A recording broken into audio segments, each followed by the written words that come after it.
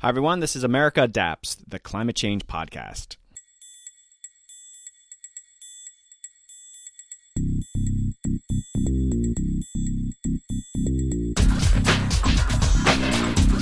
Hey, Adapters. Welcome back to a very exciting episode. I'm talking with Aaron Sikorsky, the director of the Center for Climate and Security.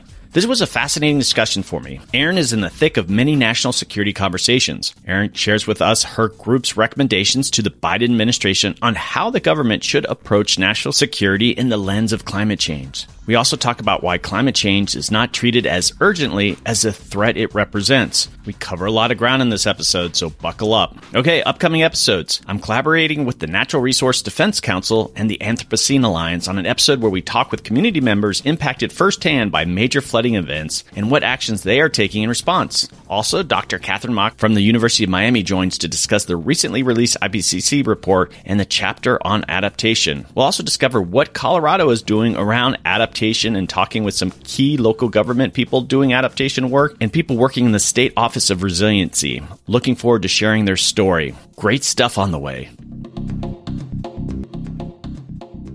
Hey Adapters, are you always looking to discover something new or pick up a new skill? Well, I found the Motherlode tool to help with these things. Wondrium. Wondrium is a subscription video service with content on just about any topic. Wondrium is focused on helping us become better versions of ourselves. When I'm not watching Wondrium series on topics like climate change, quantum physics, or even national security, I like to explore other more fun areas of learning. I've been enjoying the series, The Everyday Guide to Wine. I'll be honest, I'm always jealous when I see someone who knows what they are talking about when enjoying a fine bottle of wine. I probably can't tell the difference between $2 Chuck and a $100 bottle of Pinot. But now I'm getting some of those basic skills with this wine series. There are episodes like A Taster's Toolkit, or you can learn about the various regions around the world that produce the best wines. Sorry, Arizona, you don't make the list. Australia, yes. The state of Georgia, no. Shocking to say the least. Folks, you will learn the wine fundamentals in this 24-part series. Stop embarrassing yourself during cocktail parties. Come prepared. And if you're single, add that skill to your profile. We all consume information in a variety of ways. Wondrium has you covered. There's a Wondrium app, and you can watch or listen just like a podcast. They also make it easy so you can toggle back and forth between devices, your computer, smartphone, your internet-connected TV. Think about it. You're on day 3 of your conference. You're overdosing on bad PowerPoint presentations, and your brain is craving something new and interesting. Find a comfortable corner and enjoy all the options on Wondrium that you can watch on your phone. You'll find video tutorials that teach you new hobbies like photography, cooking, crafting, and many others. All of Wondrium's content is world-class and credible, presented by experts who all know their stuff. And it's always ad-free. Sign up for Wondrium today.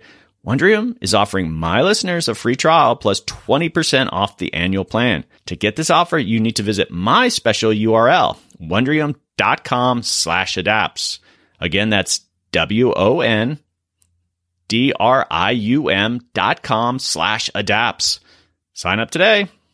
Okay, now let's join Aaron Sikorsky and learn why climate change is increasingly becoming a major national security threat. Hey Adapters, today I have a very exciting episode. Joining me is Aaron Sikorsky. Aaron is the director of the Center for Climate and Security. Hi Aaron, welcome to the podcast. Hey Doug, thanks so much for having me. I'm looking forward to this conversation. I've talked about national security a couple times, but really just scratching the surface. And you're there at the center, and I'm really looking forward to this conversation. I just found myself having too many questions, and I had to go back and cut them. But let's just start off by giving us a really broad overview of the center. Sure. So the Center for Climate and Security has been around for a little over a decade, and it comes at the climate change issue from a security perspective. We are comprised of folks who worked in the national security community, either in the military or at the State Department or the intelligence community, who saw climate change again and again coming up in their work and shaping the landscape of security risks. So we are a nonprofit, nonpartisan research institute. We do analysis looking at the intersection of climate change and security in certain geographies around the world. We do policy recommendations, right? Okay, if we can all agree on the risks, then what should Washington or Brussels or London do about it? And then we also convene a community of interest here in Washington, the Climate Security Working Group, which brings together those policymakers and practitioners and academics who are all working on some aspect of climate change and national security.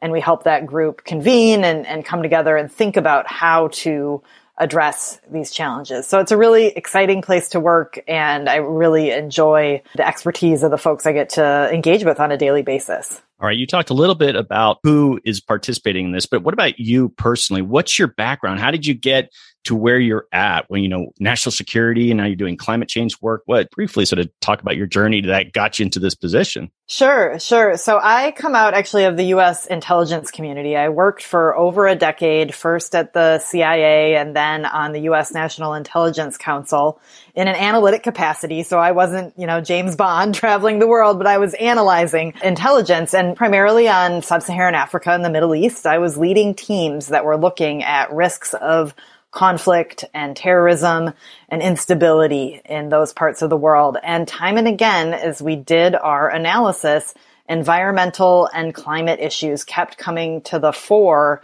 as things shaping the landscape, right? And affecting risks of violence and conflict. And we didn't have a lot of capacity, frankly, within the intelligence community to really understand or do a better job of looking at the climate change nexus there at the time. So I went to the National Intelligence Council. I did more work on strategic foresight. I worked on a project called Global Trends, which looks out 20 years into the future. It's unclassified, looks at key trends and uncertainties shaping the national security landscape. And I led the climate and environment analysis on that report. And I just got more and more interested in exploring this issue and understanding how we in the U.S. needed to reshape our look at security and understanding of security given the impacts of climate change. So I left the government in December of 2020 because I wanted not only to analyze the risks, which is what you do in the intelligence community, but I also wanted to work on policy solutions.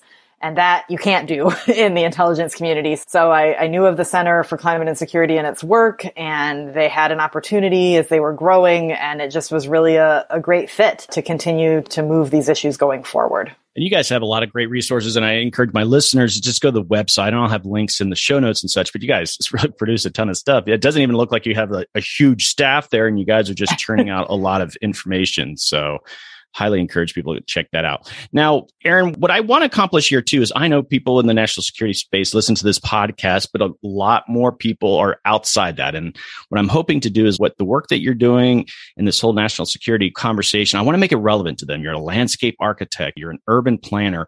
How is this relevant to what they're doing? And I want you to kind of keep that in the back of your head too as we go through this, because it's all related. And that's what I'm really hoping to accomplish with this episode. And so let's just dig into some of the policy. And I think you mentioned one of the climate security groups, but there's a climate security advisory group. Is that what you just mentioned, or is that a different group? That's a different group. I think there's a climate security advisory council that was stood up by Congress actually a few years ago. It was legislated by Congress. And the goal of this group is to connect scientists within the U.S. government, the scientific agencies that are working on climate change with the U.S. intelligence community and its agencies to make sure that those groups are sharing information, sharing best practices, building a common language and understanding of when we say risk, what are we talking about, right? Because I think there's a growing recognition in Congress and elsewhere that when you talk about U.S. national security and threats to the homeland, for example, climate change is increasingly at the top of the list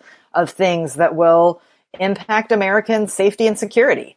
And so leveraging Tool Belt, which includes an amazing scientific community at NASA and NOAA and the U.S. Geological Survey, and making sure the national security community is able to draw on their expertise and link those things together. Because as you say, it is all connected, and what's happening here in America's backyard is a national security concern. And we need new tools and new ways of working together within the government to recognize that changing landscape. Okay. One of the resources you shared with me that the advisory group produced was this climate security plan that came out in 2019. And then you guys just released a 2022 update, obviously different administration.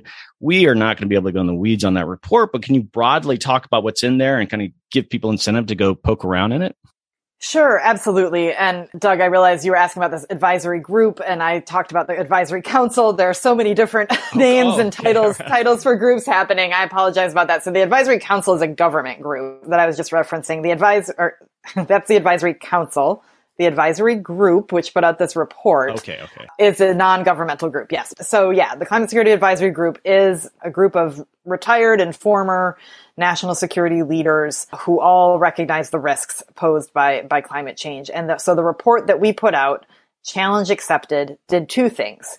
It evaluated the Biden administration's first year in office and how they had done on national security and climate change. And the grade that we gave them, I would say, is probably an A-B+ of, you've written a lot of reports, you've said a lot of good things, and now we need to take action on those things. And then the second part of the report was what action should you take? A bunch of lists of recommendations going forward.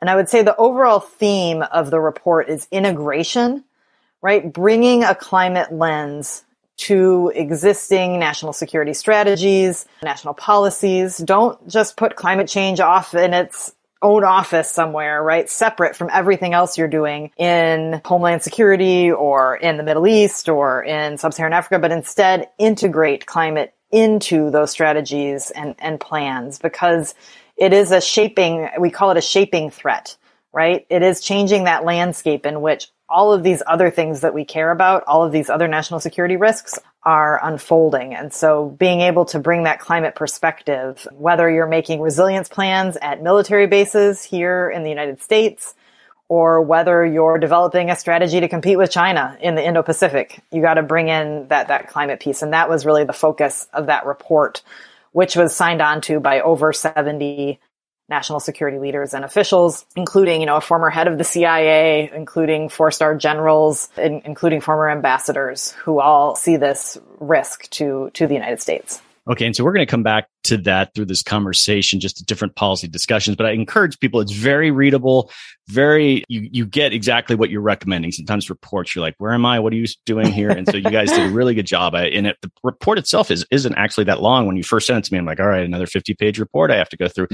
Not like that at all. So it was very practical in that sense. We're going to talk about that report in the context of maybe some of these other issues. But I think what it's going to be, helpful, but again, back to this notion of how the work that you're doing is relevant maybe to other people who don't necessarily see the connection. I want to just dig into this. And so let me just jump in. You guys are nonpartisan, and let's talk about this, because a lot of people out there, let's say you are an urban planner in a small city, a lot of people struggle with this notion of climate change. It's still a very political issue. How are you guys approaching? How did you make it a nonpartisan issue? Right. I think one of the ways that we approached that was just looking at what was happening to U.S. military bases, for example, here in the U.S. When you have hurricanes on the Gulf Coast that have decimated Tyndall Air Force Base a few years ago, right, and caused billions of dollars of damage, everyone can see that and can touch that and recognize that cost is unacceptable and poses real readiness risks for the U.S. military, because not only did it take out a whole bunch of very expensive fighter jets, but it also then interrupted training activities and took time away from the things we really need the military to focus on at its core. And so that is a message that resonates on both sides of the aisle on Capitol Hill. And there's a recognition that building resilience, building readiness to these climate impacts is something that we all can agree on. And we've seen that in the National Defense Authorization Act, which is a must-pass piece of legislation every year, which funds the U.S. military, there has been bipartisan support for better resilience funding for the military, requiring reports from the military on how they're evaluating all of their bases and the impacts that climate change will have on them, how they are making sure that the communities in which the bases are located are also then benefiting from any resilience measures that we put in at these bases. And that's something, particularly for members of Congress that have military bases in their backyard or are concerned about this, we found real resonance there, because it's about climate change's role in interrupting the core duties of the military, right? And I think that can translate to other issues in the country as well, whether it's the economy or public safety in local communities and the role that climate hazards are playing. Yeah, I think people in the adaptation space, it's a little advantageous. It's a little bit easier sell, getting a bit more bipartisan support for doing things. It's just that tricky conversation, getting that nonpartisan support on the mitigation side. And this was a good transition. I think this is coming. You guys have a frequently asked question part of your website. And we talked about this a little bit before, but I want to ask it here in this episode is what's more important for security, climate change, adaptation, or mitigation? It's a good question, and I'm going to give you a very DC answer where I say that it's both. But I think it's the timescales in which you're operating, right? In the near term, adaptation is critical because even if all emissions were cut tomorrow, the impacts, because of the amount of carbon currently in the atmosphere, on security concerns around the world will need to be dealt with, right, in the next few decades. And so we have to adapt to that. Again, particularly, we saw the heat waves in recent weeks in India and Pakistan. Climate change hazards are already there. And those security risks that stem from that, we have to deal with today. So adaptation is critical. But if you don't mitigate in the long term, then the security risks in the second half of the century are catastrophic, right? So we got to be able to walk and chew gum at the same time. I think more investment and focus on adaptation, though, frankly, from the national security community is folks like at the State Department, at USAID is really important to make sure they're not only focusing on mitigation. Yeah, and I think in that answer, you said you give a very DC answer, and it sort of puts I think both on the same level. And what you just described, adaptation obviously is going to be more important, I guess, in the short term. And I just try to get in the mind of you're an intel officer or whatever, and the idea of creating some urgency. And it's like, you're not worried about mitigation right now. There's these adaptation, these resilience issues that are leading to all sorts of trouble. And how does that filter out in policy if things are on a level playing field? And again, absolute agreement. You got to get the mitigation side.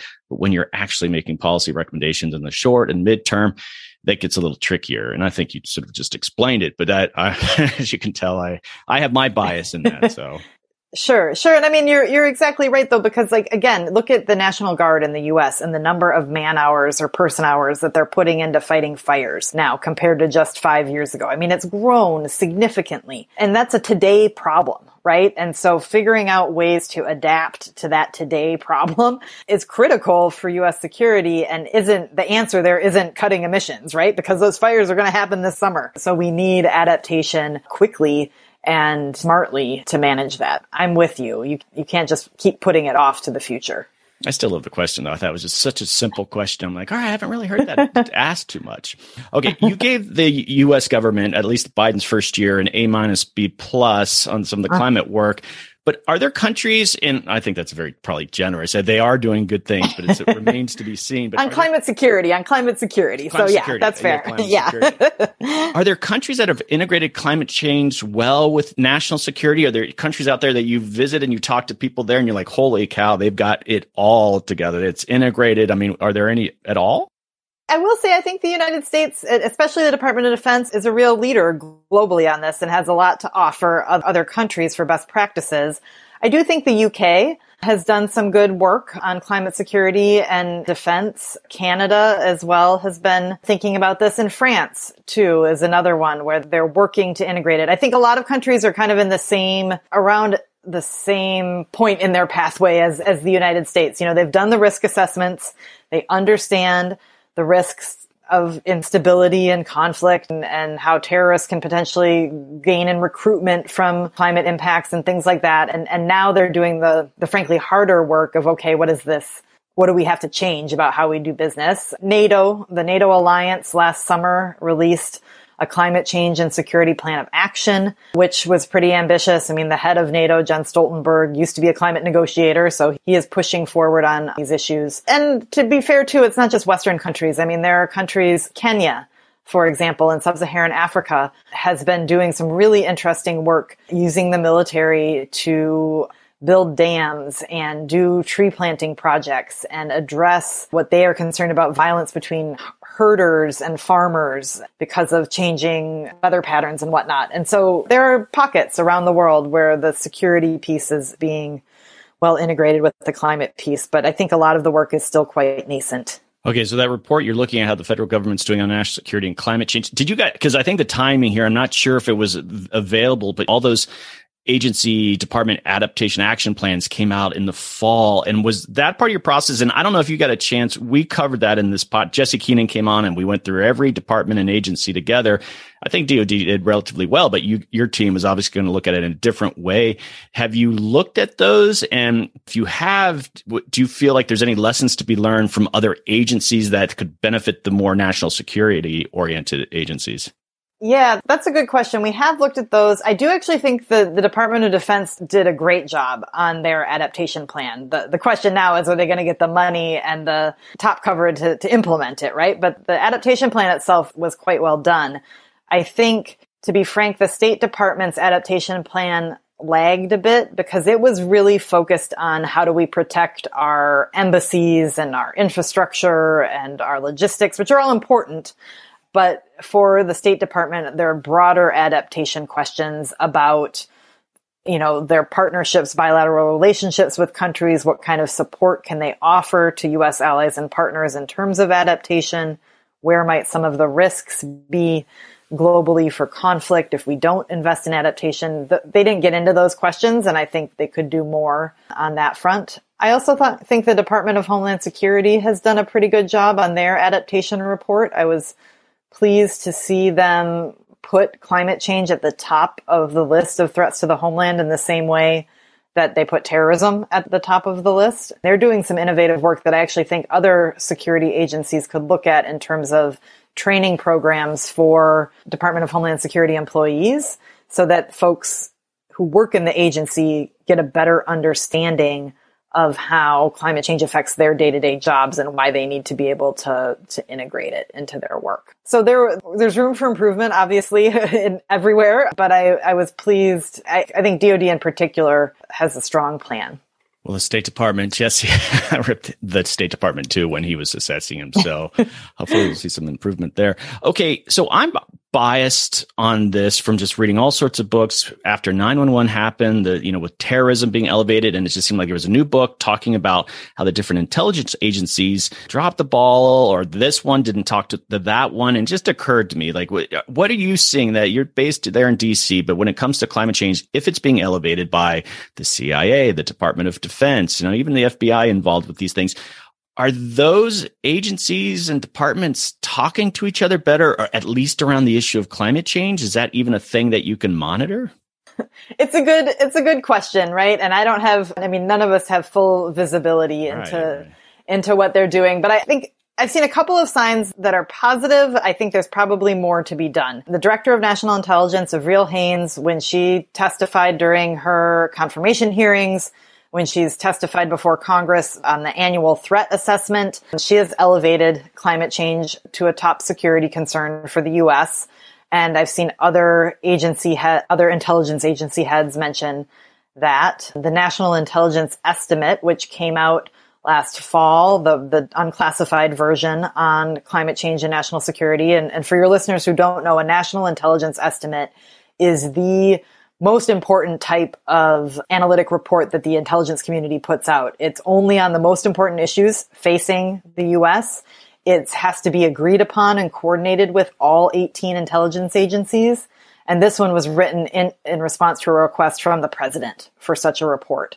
So the fact that they did the report, that all 18 agencies agreed on the language, they released an unclassified version, that to me sends a good signal that this is a top priority. I think, though, one of the challenges is that climate change doesn't fit neatly into how the intelligence community has traditionally organized itself, right? They're very focused on regions. They've traditionally been very focused on secrets, understandably, and climate change is a different beast.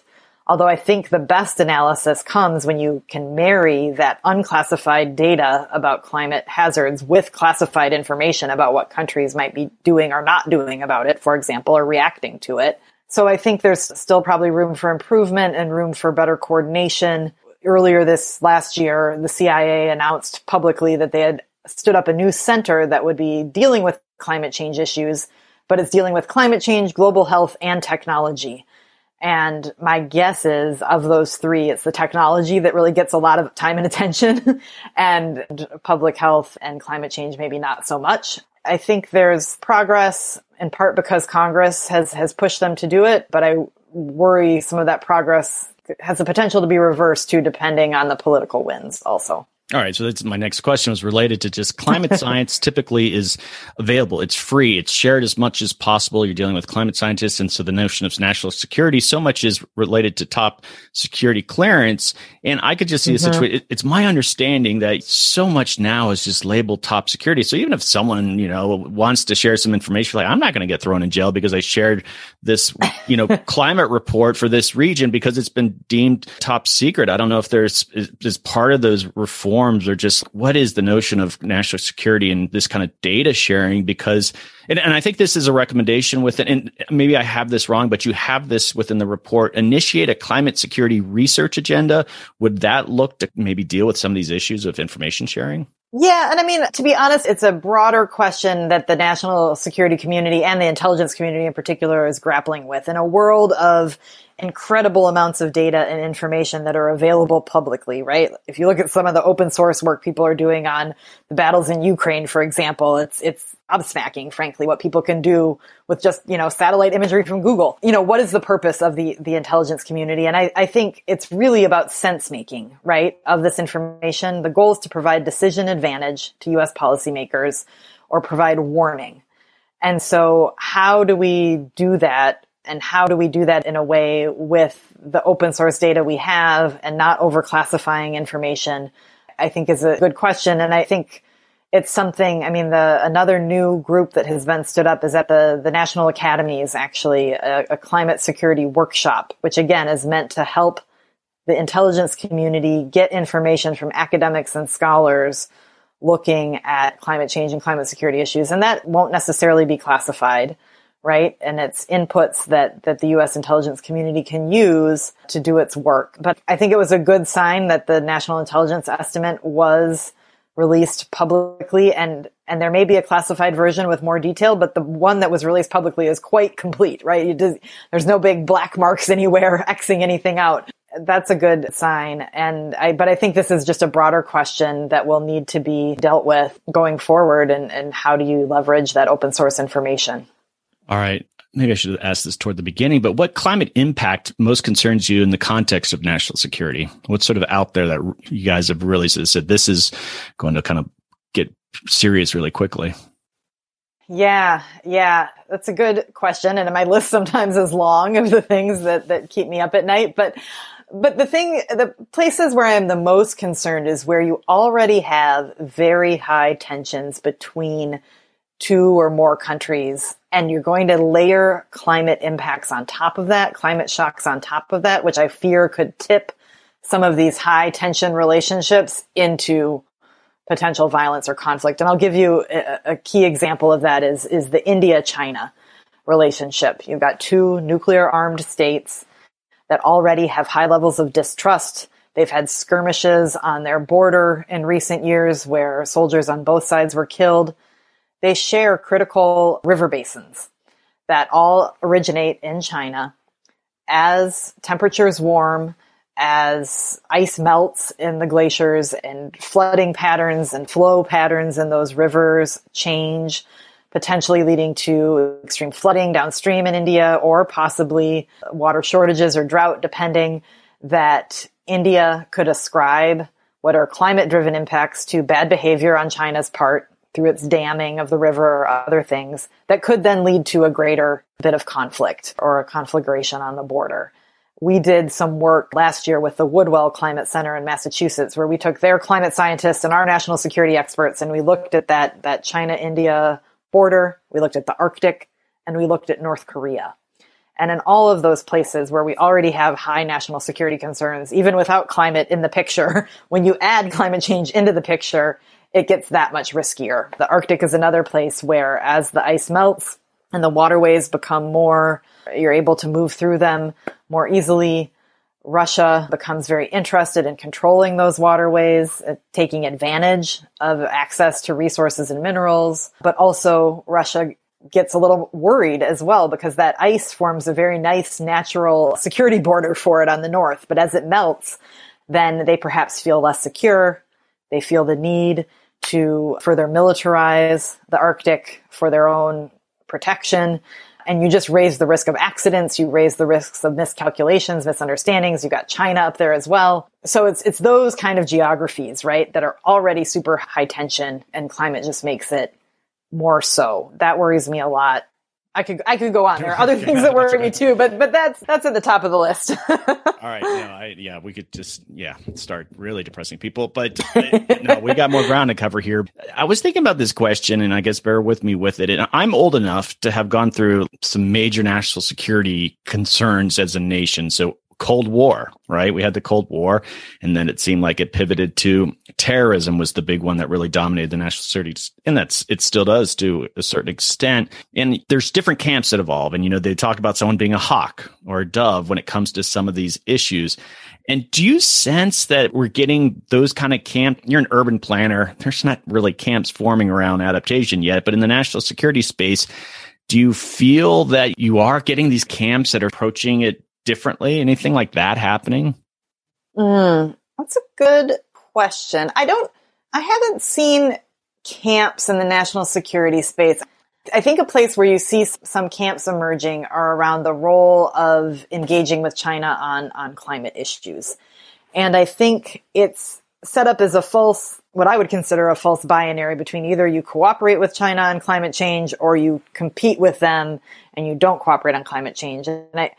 And I think on both sides, there's perhaps an overestimation of how much the U.S. can actually control China's behavior in relation to emissions and climate. And I think a better way of approaching it is to understand what are China's climate security vulnerabilities and how is it thinking of climate itself. I don't know. I just haven't seen much in the way of camps yet, other than there are folks who really strongly believe that climate change needs to be better integrated into the national security apparatus, and those who will point to something like what's happening with the Russian invasion of Ukraine right now and say, no, it's just traditional security issues still matter the most, and climate is a much lower priority than, say, conventional war with an adversary or competitor. And my response to that is it's not an either or, it's actually a both, and you'll be better at competing with your adversaries if you build a climate strong national security apparatus. Okay, so this is how I was thinking about it. You could just tell me why I'm so wrong. The more hawkish position it inevitably would be on the executive branch, that a president declares what's the power that has emergency declaration, or I think Trump did it on the border, and all sorts of executive actions. You figure out what I guess legally you can do, and you just really are starting to get aggressive that way. And I guess the dove position would be, no, we need Congress to legislate this, and it needs to be a kind of a groundswell of support that we need to cap and trade, but it has to go through this process where it's sort of the people.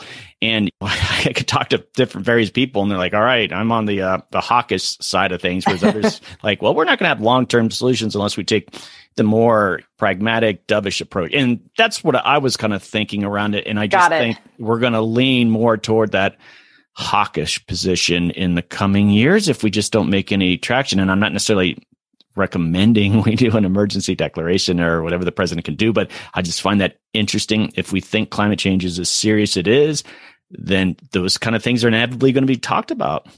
Yeah. I mean, you hear President Biden and you've heard Secretary Kerry say that climate change is an existential risk, right, to the United States. And so if that's true, then what do your actions match that assessment, particularly when it comes to national security? And certainly at this point, they don't. I think one of the challenges, though, in the national security community in particular, is you want this to really achieve change, right? You need people to understand how it makes their job, their core job, easier or better, or they can do a better job of it if they bring climate change into the equation. You want the logistician, for example, in the U.S. military to understand that if he or she looks at, her supply chain management and brings that climate lens and realizes, oh, this, supply chain I was going to count on if we went to war in the Indo-Pacific, for example, I'm just making this up, if that actually won't be there because we'll have so many typhoons that I can't actually move things through the way I thought, and she realizes that bringing that climate lens helps her do her job better, then she'll do it, and she'll continue to do it, not because an executive order tells her to, but because it is better for her core duties. And so I think to sustain things in the long run, you really need to build that workforce across the U.S. government that is bought in and committed, because presidents change and executive orders can be reversed and undone. And when that happens, what you don't want then is all the climate work to go away because we were only doing it because the president forced us to do it. But people continue to do it. And you saw this in the Defense Department during the Trump administration. People continue to do it because they know that they can't protect the nation, for example, or they can't understand how our competitors are moving through the world if we don't tackle the climate issue as well. So, yeah, it's tough for sure. Well, it's a good segue into, I want to talk about communicating climate change. And this is, I think something that we all struggle with. But just related to that, what you were just talking about, I think of the various metrics in the climate change space, and you've probably seen those, like a 1 degree Celsius change is going to mean these things on the ground. 2 degree is going to be and like when you get to 4 or 5, we're talking about like humanity is in a really dire position. You've seen those, right? Like the scientists have done that. Why can't we line those with, and again, shows my lack understanding maybe the national security space, but you have like DEFCON 1, DEFCON 2, DEFCON 3. Why can't we start elevating these climate things along those lines? Because when someone says, we went down to DEFCON 2, and I forgot what that exactly means, but we're on the brink of nuclear war, let's get serious about it. And I still think people are tiptoeing around it, and that's problematic. Yeah, I agree. I think one of the challenges is it's not just the national security community, it's also the political environment. Everything is so focused on short term, right? What's happening in the next weeks, months, maybe 6 months to a year, but certainly not a 5-year or 10-year time horizon, right? And so it's hard to get that focus on what that will mean in the future, how my decisions today, right, will actually impact this future going forward. I think you get a little bit more of that in the U.S. military because they are making investments in weapon systems, right, today that they'll have to live with for the next 20 to 30 years. And so if you can show them that, hey, you can have a weapon system that's better able to operate in these harsher environments where the temperatures are going to be like nothing you've ever seen before if you aren't reliant on fossil fuels or whatever it is, right? You can make that case, but the overall warning risk I still think at the end of the day, for better or for worse, or frankly for worse, you have too many folks in the national security community who say, yeah, I realize it's important, but Russia is really important, or China is really important, or Iran is really the most important thing. And so climate will come after that, and not seeing the connections there. And I think that's all about education and changing. I mean, you get a different answer on that question if you ask more junior people, frankly, than more senior people. And more junior people are more understanding, I think, of climate change as a risk. So I think there's a generational bit there that will be helpful, but I don't know that it'll come fast enough if I put on my pessimistic hat. Well, those are all great points. And one of the things I want to talk about with communicating, and I think so many people in the media are trying to approach, and I'm guilty of this too, I think making it less urgent than it needs to be. But I occasionally you see those articles. Okay, what climate change is going to mean to the wine industry, right? It's just going to impact, and you're like, well, that sucks. I don't want wine or the coffee. And then I'm like, okay, well, we pivot back over to the national security discussion, and you don't say, what's terrorism going to do to the wine industry? And it would just, I guess, you know what I'm saying, though? It would just take some of the wind out of the urgency. And I don't knock a reporter for being like, all right, here's a story, but climate change, there's not that urgency baked into what we're doing here. And I'm sure that makes your job difficult there, even at the center. Yeah, I think so. And I think that, or that I think another challenge with the climate security story sometimes is like, well, that happens over there in those places that are already disasters anyway, right? That isn't going to affect us here at home. And so, yeah, it's too bad. And yeah, there'll be more conflict and fighting, but that really isn't a U.S. national security concern. And so bringing them through, skeptics through the process of understanding, no, those are concerns to us here at home, not only because there are spillover effects, there's issues with potential migration, right, which can be a real challenge on systems that aren't set up to manage millions of people moving around the world because of climate impacts, but also the impacts as we talked about at the very beginning, in our backyard of the flooding and the fires and the drought here in the United States pose real direct security risks. I worry a lot about the Western United States, for example, and choices the government has to make about who gets water in certain river basins, right? And I think the Klamath River Basin is one example of this in Oregon, where last summer, the federal government closed a dam to keep water up in the northern part of the river, which meant farmers down south in the river didn't get the water they wanted. And white nationalist extremists tried to convince some of these farmers to go and blow up the dam because they wanted to move the water through. And it didn't happen, fortunately. And the farmers were like, no, thank you. We're not going to do that. But there are fissures there that I think can be exploited.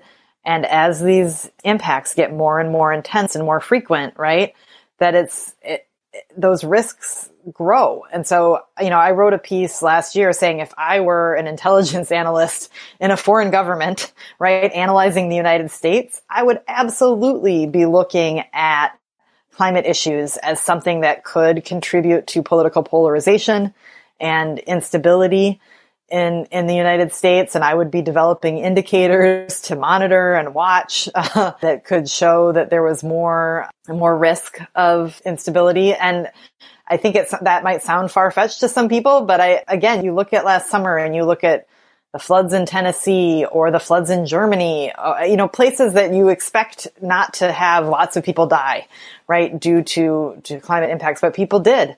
Because these shocks are just coming into systems that are already stressed due to lots of other challenges, and they're coming in a way that are out of our historical experience, right? We don't have past precedent to look to. And so, I wanted to keep drinking coffee too and good wine from the United States, but I wish there were a few more articles that did a little more hard thinking about what some of the risks at home might be. A lot of this too is political theater. And I think about terrorism and like, okay, 10 people, this is a tragedy. I'm not trying to mean that, but okay, 10 people were killed because there was an explosion somewhere, and that was a national security issue and CIA's on it. And then you have, okay, this country is at risk of drought where 1 million people are at risk of starvation.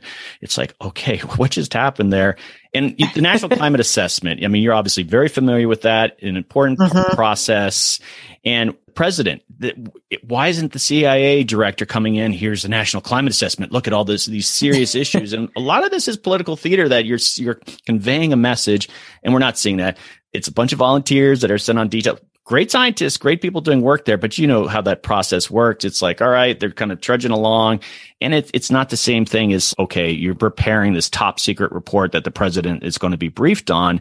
And, that theater actually could benefit the broader issue that we're doing here. I might be over it. I'm just I think you're right. And and part of it is, our national security apparatus was all stood up post World War II, right? And for that world, which was a different world than we live in today. And, things changed somewhat after 9/11, but still very much focused on either states as a threat or individuals, right? Or extremist groups. This idea of, what some folks call actorless risks, like climate change or like pandemics, of things that can cross borders. And there isn't one country or one person you can target to manage it, I think are really still very hard for the national security community and the country to grapple with. And I agree. I think that things like the National Climate Assessment should be given the same gravity as the annual threat assessment when the Director of National Intelligence goes to Congress to go say all the bad things around the world that are threatening the United States, right? I think that would make a difference. I think of what happened at the border, and when President Trump did that emergency declaration, there was a lot of people challenging, and I'm forgetting some of the details, but I think completely irresponsible thing he was doing. That wasn't this crisis that they were making it out to be, but some portions of the media were making it. But you had people like in northern Wisconsin who were losing sleep because what was happening at the border. I live 50 miles from the border, and things were just fine here in Tucson. It was a crisis, but they elevated it. They all hands on deck, and we're going to make up this artificial crisis. And some people are going to argue with that. But here we have climate change. This is a real crisis backed up by scientists after scientists. And yet, some political leaders just don't want to. I don't know if they want to. I recognize the dangers of putting people on high alert all the time. We have to look at this at the long haul, but there's more creative ways to get this elevated, and we're not doing those at the moment. Yeah. No, I agree. And I think one of the challenges, there are a lot of challenges. I think the fact of political polarization that already exists makes it challenging. I think our communication systems and cable news and all of that make it challenging. And I think the fact that climate impacts in the U.S. hit different communities differently, that sometimes it's hard to have a cohesive national narrative, right? So if you live in Louisiana, your climate impacts and risk are much different than if you live in northern Wisconsin, for example, where I'm from. And so sometimes I think building a national story around that is, I don't know, politicians find challenging to do.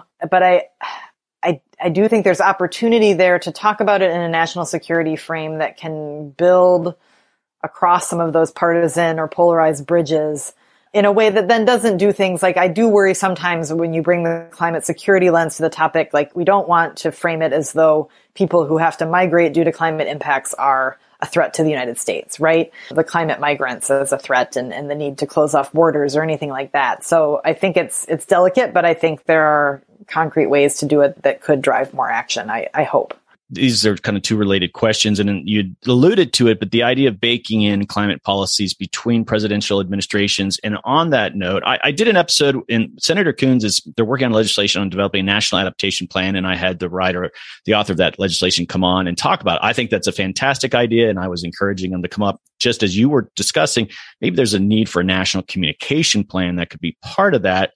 What are your thoughts around that? Is that something, as the report that you released, how much value do you see in a national adaptation plan?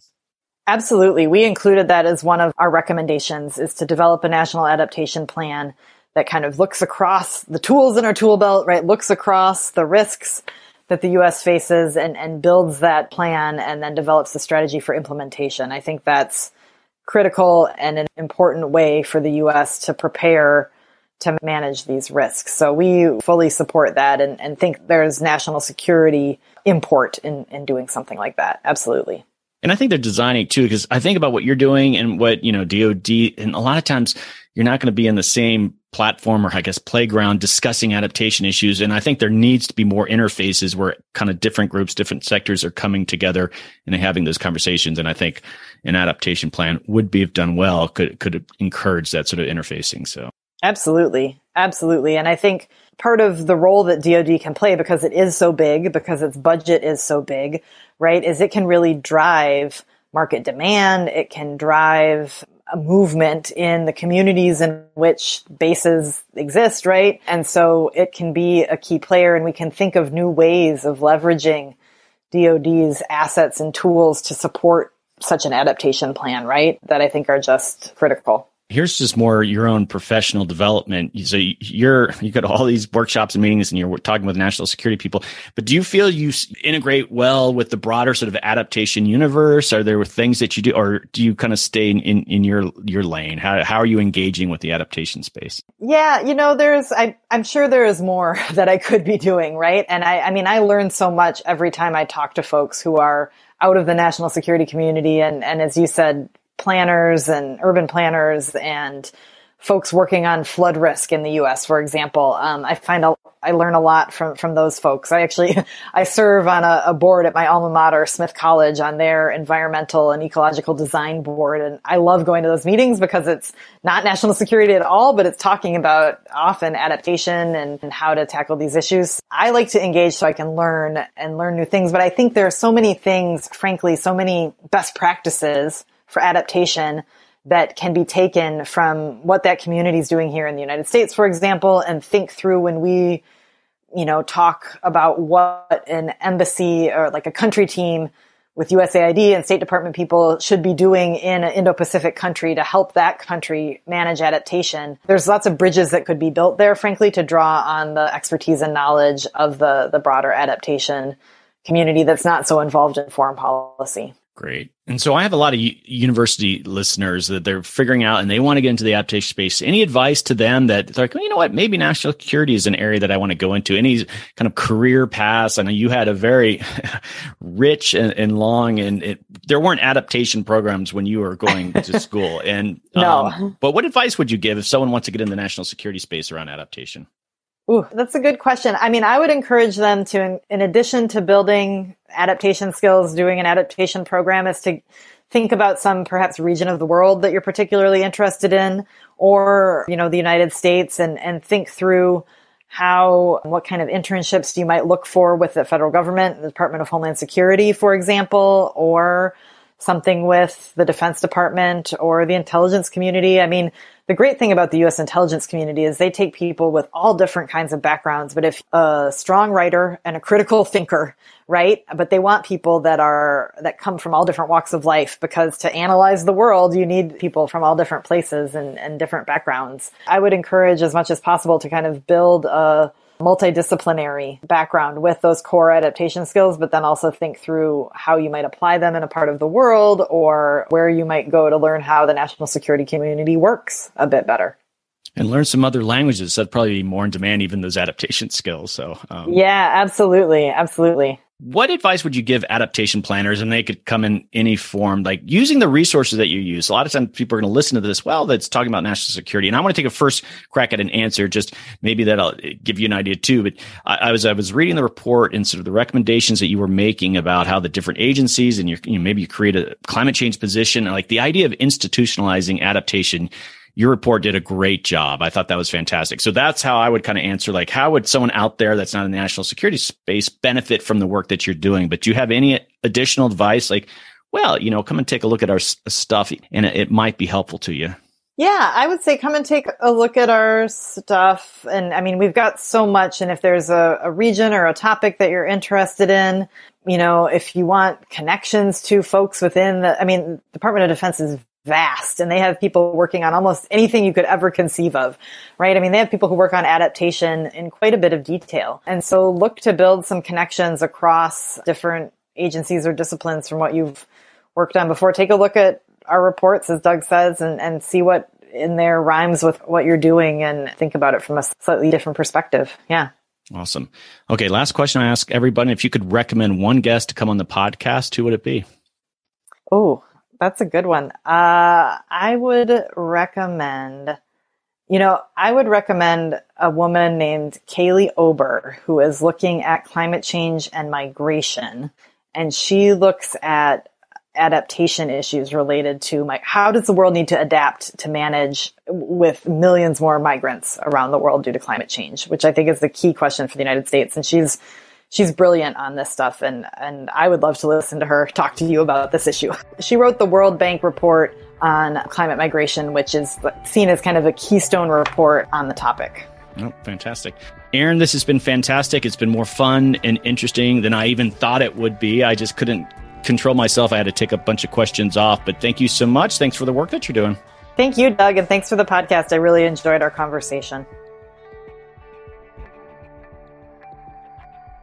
Okay, Adapters, that is a wrap. Thanks to Erin Sikorsky for coming on the podcast. I really love that discussion. Some of the most interesting work around adaptation is emerging from the national security sector. For those who have listened to the podcast for a while, I'm always interested in finding ways to elevate the urgency around climate change and specifically adaptation. Erin and I dug into some opportunities, but also why there are some intractable issues that make it hard to elevate climate change in this space. And turnover in presidents obviously is a unique challenge, even if they represent the same party. Even if you're not in the national security space, I challenge you to find creative new ways to talk about climate adaptation.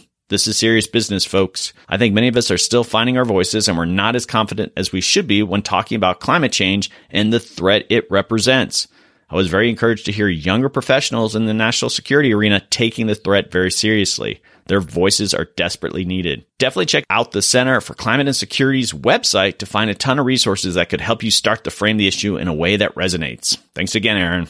Okay, I'm always hearing from listeners that they have just started listening to the podcast in the last few months or in the last year, and that means they've missed out on my archive. There's a ton of stuff in there, so I'm going to dig in the vault when I can and highlight 2 previous episodes so you can go back and listen to some great content. So in episode 123, I hosted returning guest, climate fiction expert Dr. Amy Brady. This was Amy's 3rd time on the podcast, and we catch up on topics like climate writers reaching out to scientists. Can Cli-Fi influence people's behavior to take action on climate change? How the TV and movie industry are taking note of climate fiction and the prevalence of climate justice in Cli-Fi. Also, in episode 108, I hosted Dr. Jisun Park, an assistant professor at the Luskin School of Public Affairs at UCLA. We talked about Jisun's research showing how increased temperatures can negatively impact student academic performance. Also, rising temperatures can lower worker productivity, seriously impacting the labor market. We also discuss the positives and negatives of adaptation solutions like air conditioning to these emerging problems. Ji-Sung also shared how UCLA is training the next generation of adaptation professionals. Okay, don't forget to go check out Wondrium, the streaming service where you can watch or listen to lectures, programs, and courses. There's a free 2-week trial. Use the link they generated for the podcast, wondrium.com/adapts. Check it out. And there's a link in my show notes. Okay, so what's your adaptation story? Do people that you engage with understand what is climate adaptation? Are you finding that webinars and white papers really aren't resonating in ways that promote your work? Well, consider telling your story in a podcast. If you're interested in highlighting your adaptation work, consider sponsoring a whole episode of America Adapts. Sponsoring a podcast allows you to focus on the work you're doing and sharing with climate professionals from around the world. I go on location and record these sponsored podcasts, which allows you a wider diversity of guests to participate. You will work with me to identify experts that represent the amazing work that you're doing. Some of my partners in this process have been NRDC, University of Pennsylvania Wharton, World Wildlife Fund, UCLA, Harvard, MIT, and various corporate clients. It's a chance to share your story with my listeners who represent the most influential people in the adaptation space. Most projects have communications written into them. Consider budgeting in a podcast. Podcasts have a long shelf life, much more so than a white paper or conference presentation. Many groups work into their communication strategies. Previous sponsors have used the podcast to communicate with their own members, board members, and even funders. My previous sponsors have found the process pretty fun since there's a lot of creativity involved. Putting a podcast together is a lot more exciting and satisfying than putting a paper together. Please reach out. Let's have a conversation so you can learn more. Also, if you are interested in having me speak at a public or corporate event, please reach out. Folks, I speak a lot and you're going to enjoy this. I have done keynote presentations and they are a lot of fun. Think about it. Think about the conferences that you host or you participate in. You're always looking for a unique and engaging and entertaining speaker. That's me, and I will talk about adaptation. It's this incredibly important emerging subject. You can reach out at americaadapts@gmail.com. On that note, I love hearing from you. I mean it. Just say hi if you have an idea for a guest. Email me. If you want to just say you have a particular episode you really enjoyed, let me know. I love hearing from you. I love hearing what work you do, hearing from people all over the world in the climate space. And even if you're not a climate professional, reach out. I want to see how the podcast brings value to your life. I'm at americaadapts@gmail.com. Send me an email. Okay, adapters, keep up the great work. I'll see you next time.